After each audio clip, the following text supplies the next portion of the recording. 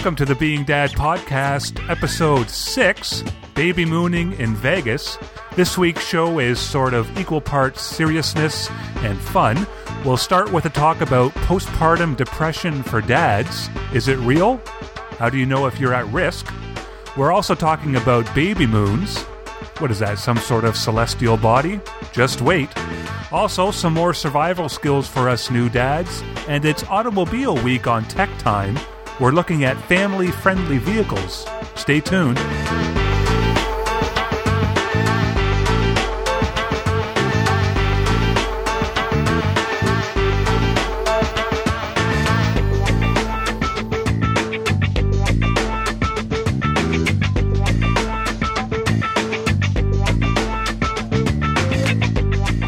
Thank you for joining me on the Being Dad Podcast. This is episode 6. My name is Stephen Beatty, and this is the show where we look into issues related to being a dad, learn about these issues, and try to figure out just how we're going to cope with them. I'm glad you're here checking out the show this week. As usual, you can find the podcast in lots of different locations, but the easiest way to hear the new shows and find updates is to visit the website www.beingdadpodcast.com. All the show episodes are there with links to listen right on the site, and also links to all the popular social media sites where the podcast is located, and links to iTunes. Please feel free to send me off an email with any comments, questions, or show ideas. My email address is steven@beingdadpodcast.com. Thanks to Ricky Ortiz for his feedback and comments. It was much appreciated, Ricky. Michelle and I are only a month away from our due date now. We're all done with our prenatal classes, and the midwife has given us a binder to carry around with us in case we're out of town somewhere and Michelle goes into labor. It has all her health and pregnancy-related information. It's really hard to believe that she could go into labor at any time, really, and a little bit scary, too, but exciting. A real mixture of emotions I have going on over here, I guess. I suppose we better buy that car seat and figure out how to install it. Like I said, this week I have a mixture of topics for you. First up, postpartum depression for dads. What is it, and how do you know if you've got it? Now, I think most people have heard of postpartum depression relating to women. It can be a big problem for many in the weeks or months following the delivery of the baby. Some studies have shown that for women, even up to 25% of moms will experience some sort of depression or some amount of depression following childbirth, though from what I've read, the average seems to be about 10 to 15% of women. Usually the symptoms that women experience are things like sadness, fatigue, anxiety, irritability, among others. This condition can sometimes last for many months, or even a year or longer. The causes of this in women really isn't understood all that well. Of course, there are lots of theories out there if you do some reading about the topic. For example, some feel it may be the result of hormonal changes women experience through pregnancy, and some say no, that's not the case. Some say that it might be related to lifestyle changes that occur once a baby is around, but again, others argue that point as well. Really, they don't know, but often with some counseling and support, good nutrition, and sometimes medication, the moms can get through it. So what about dads? Is this another thing for us to worry about when the baby comes along? Don't we have enough to worry about? Like I said, I'm still worried about getting that bloody car seat installed properly. I don't have time to worry about potential depression. There is a researcher named James Paulson from the Eastern Virginia Medical School who was wondering the same thing. So he did a study a couple of years ago. Back in 2010, the study was released, looking into the possible existence of a postpartum depression for dads following childbirth. How he did that was he reviewed 43 other studies, which gave him a total of a little over 28,000 new fathers, and he started looking for depression. What he found was that, and I'm quoting here from a CBC article that I will reference in my show notes, about 10% of fathers experienced depression before or after the birth of a child. The author, Paulson, says that dads often can feel disconnected from the whole experience. He says regarding the new baby, and again I'm quoting here, "It's not a real pleasant creature most of the time during early infancy. It's a red, screaming poop machine that just wants to be fed and doesn't really give anything back. Not right away." I continue to quote, "You can see how this might be really stressful for a father who might not be able to get in there and get involved or have the kind of role they envisioned." End quote. When he was all done with the study, he concluded sort of three main points. The first being that the overall presence of depression in new dads was about 10%, compared to around 5% in the general population of men. The second point was that the first few months seemed to have less depressed dads compared to the 3 to 6 month time period when it was the worst. His final point was that there was some connection between dad becoming depressed when mom is depressed. Well, there you go. I guess postpartum depression for men is real, according to the results of this study anyway. So how do we know if we're depressed? What are the symptoms? A nursing professor at the University of Toronto named Kathy Lee Dennis states that typical symptoms are not feeling happy, not enjoying the activities that you normally do, changes in appetite, changes in sleep, anxiety. Sounds like a Monday morning to me. She does say, though, that these symptoms typically occur every day for a couple of weeks or longer in order for depression to be diagnosed. Okay, so we know postpartum depression for dads does exist. We know what the symptoms can be like. We know we're more at risk of depression if mom is experiencing postpartum depression herself. So what do we do if we think we have a problem here? I think the first thing to realize is that, like I've said before, if you're feeling you might be suffering from depression, that you are not the only one feeling that way. 10% is a lot of people. You need to communicate what's going on, especially with your significant other, because coping with depression in a family will likely be easier to manage if everyone in the family is involved. There are also lots of supports out there in the community and online for you to tap into and get some information from. If you're in front of a computer right now, type postpartum depression for dads into Google and have a look. I've done that. The first thing I see is postpartummen.com, helping men beat the baby blues and overcome depression.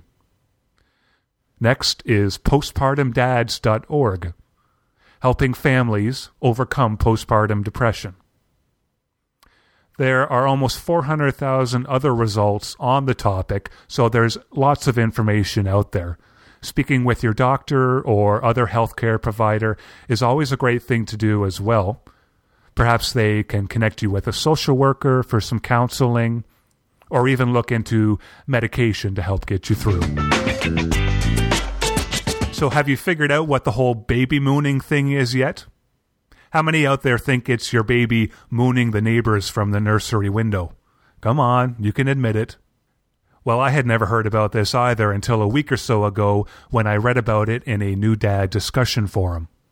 I had to Google it for myself, but apparently it's a vacation or a retreat that couples take before the baby arrives to give themselves some pampering and relaxation, like prenatal massages and that kind of thing, before their lives change forever with the arrival of a new child. Now, a baby moon can also refer to the time after a baby comes when you're getting to know each other and just have some family alone time before you allow the stampede of in-laws in through the door. But mainly, it seems to refer to a vacation before the baby's arrival. Sounds like a great idea to me, although I think it's too late for Michelle and I to go anywhere as we're only a month away from the delivery now. But if you're earlier on in the pregnancy, this might be a great excuse for a vacation. If you go over to babymoonguide.com, you can find baby moon vacation packages all over the United States and Canada and even down into the Caribbean. Here's an example of a baby moon package in Chicago at the Four Seasons Hotel. They have an Expecting You baby moon vacation, which includes luxurious accommodations, in-room visit from the ice cream man, manicures, pregnancy massage. Oh, here we go. A toast to fatherhood in the bar for expectant dads. Yeah, now we're talking. Also various coupons and deals on toys, maternity clothing, and baby photography, etc., etc. What a great idea. And there are a ton of these deals out there. So do yourself some research and get planning that baby moon in Vegas. Now, if you're like me, you're starting to realize that being a new dad is going to be a lot of work, and you're looking everywhere for all the advice and tips you can find to help get you through it. I found an article on twoofus.org called A New Dad's Survival Guide. Okay, great. Here we go. This is sounding useful. New Dad Survival Skills. First up, overcome mom envy. We don't want to feel rejected because it may seem that the baby prefers mom over us. It doesn't. Mom has the food usually to begin with, and we'll have lots of time to interact with the new baby as well during diaper changes and other activities, so not to worry. Overcome baby envy. If you feel that the baby is taking all the attention of your significant other, don't take it to heart. Your significant other hasn't forgotten about you. She's just working on being the best mom she can be. Working together as a team will make your relationship stronger, and eventually things will get back to some kind of normal again. So they say, anyway. Next up, tackle your fears. It's not uncommon for new dads to worry that they will hurt the baby or do something wrong while caring for the baby, but remember that it is in your nature as well to father and nurture that child, just as it is for mom. So try to relax and go for it. You are just as capable as mom is to do that baby bath.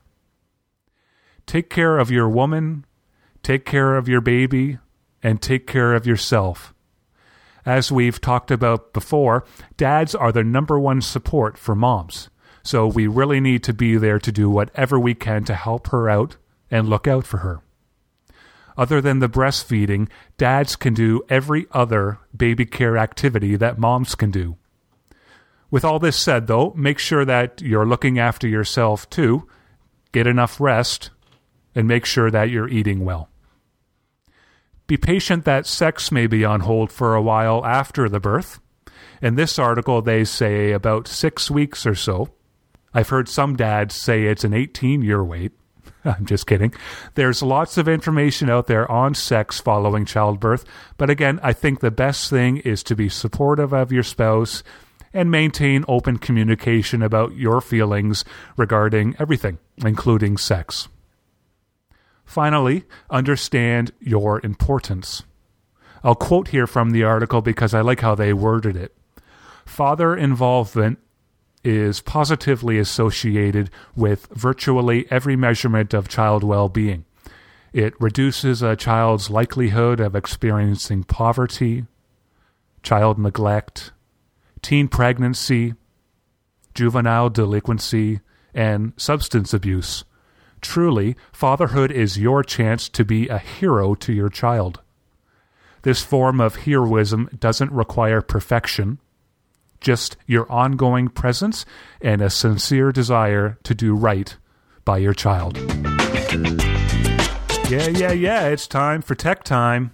This week we're putting a spin on Tech Time. It's Automobile Week.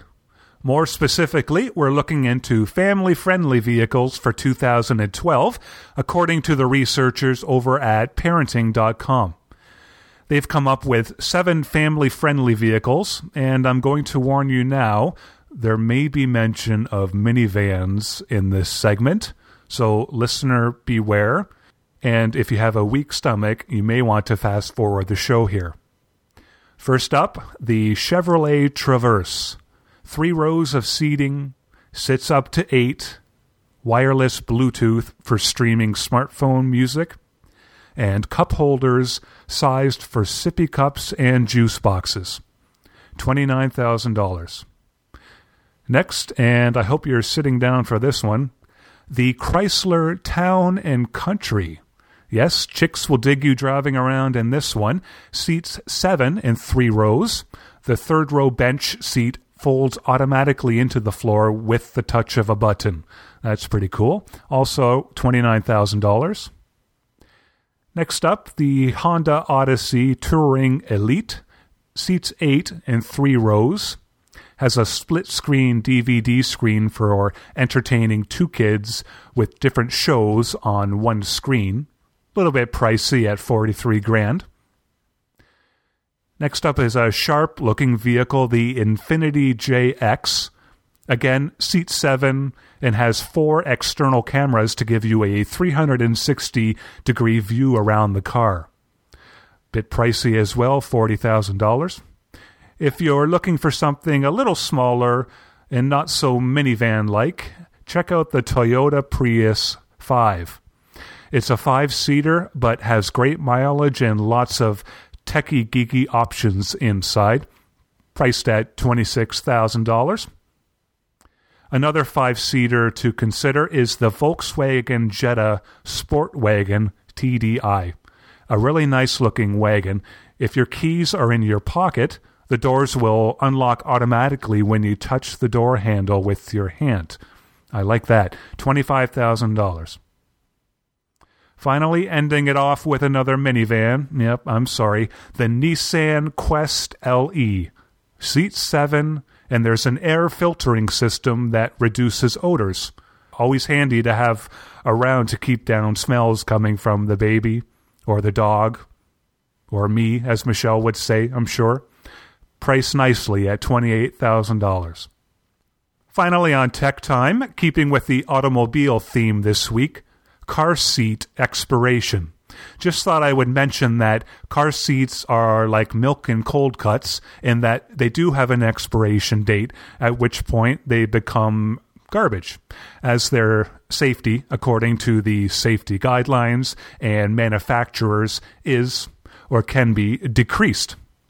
You'll want to keep this in mind if you're getting a second-hand car seat from a friend or a family member.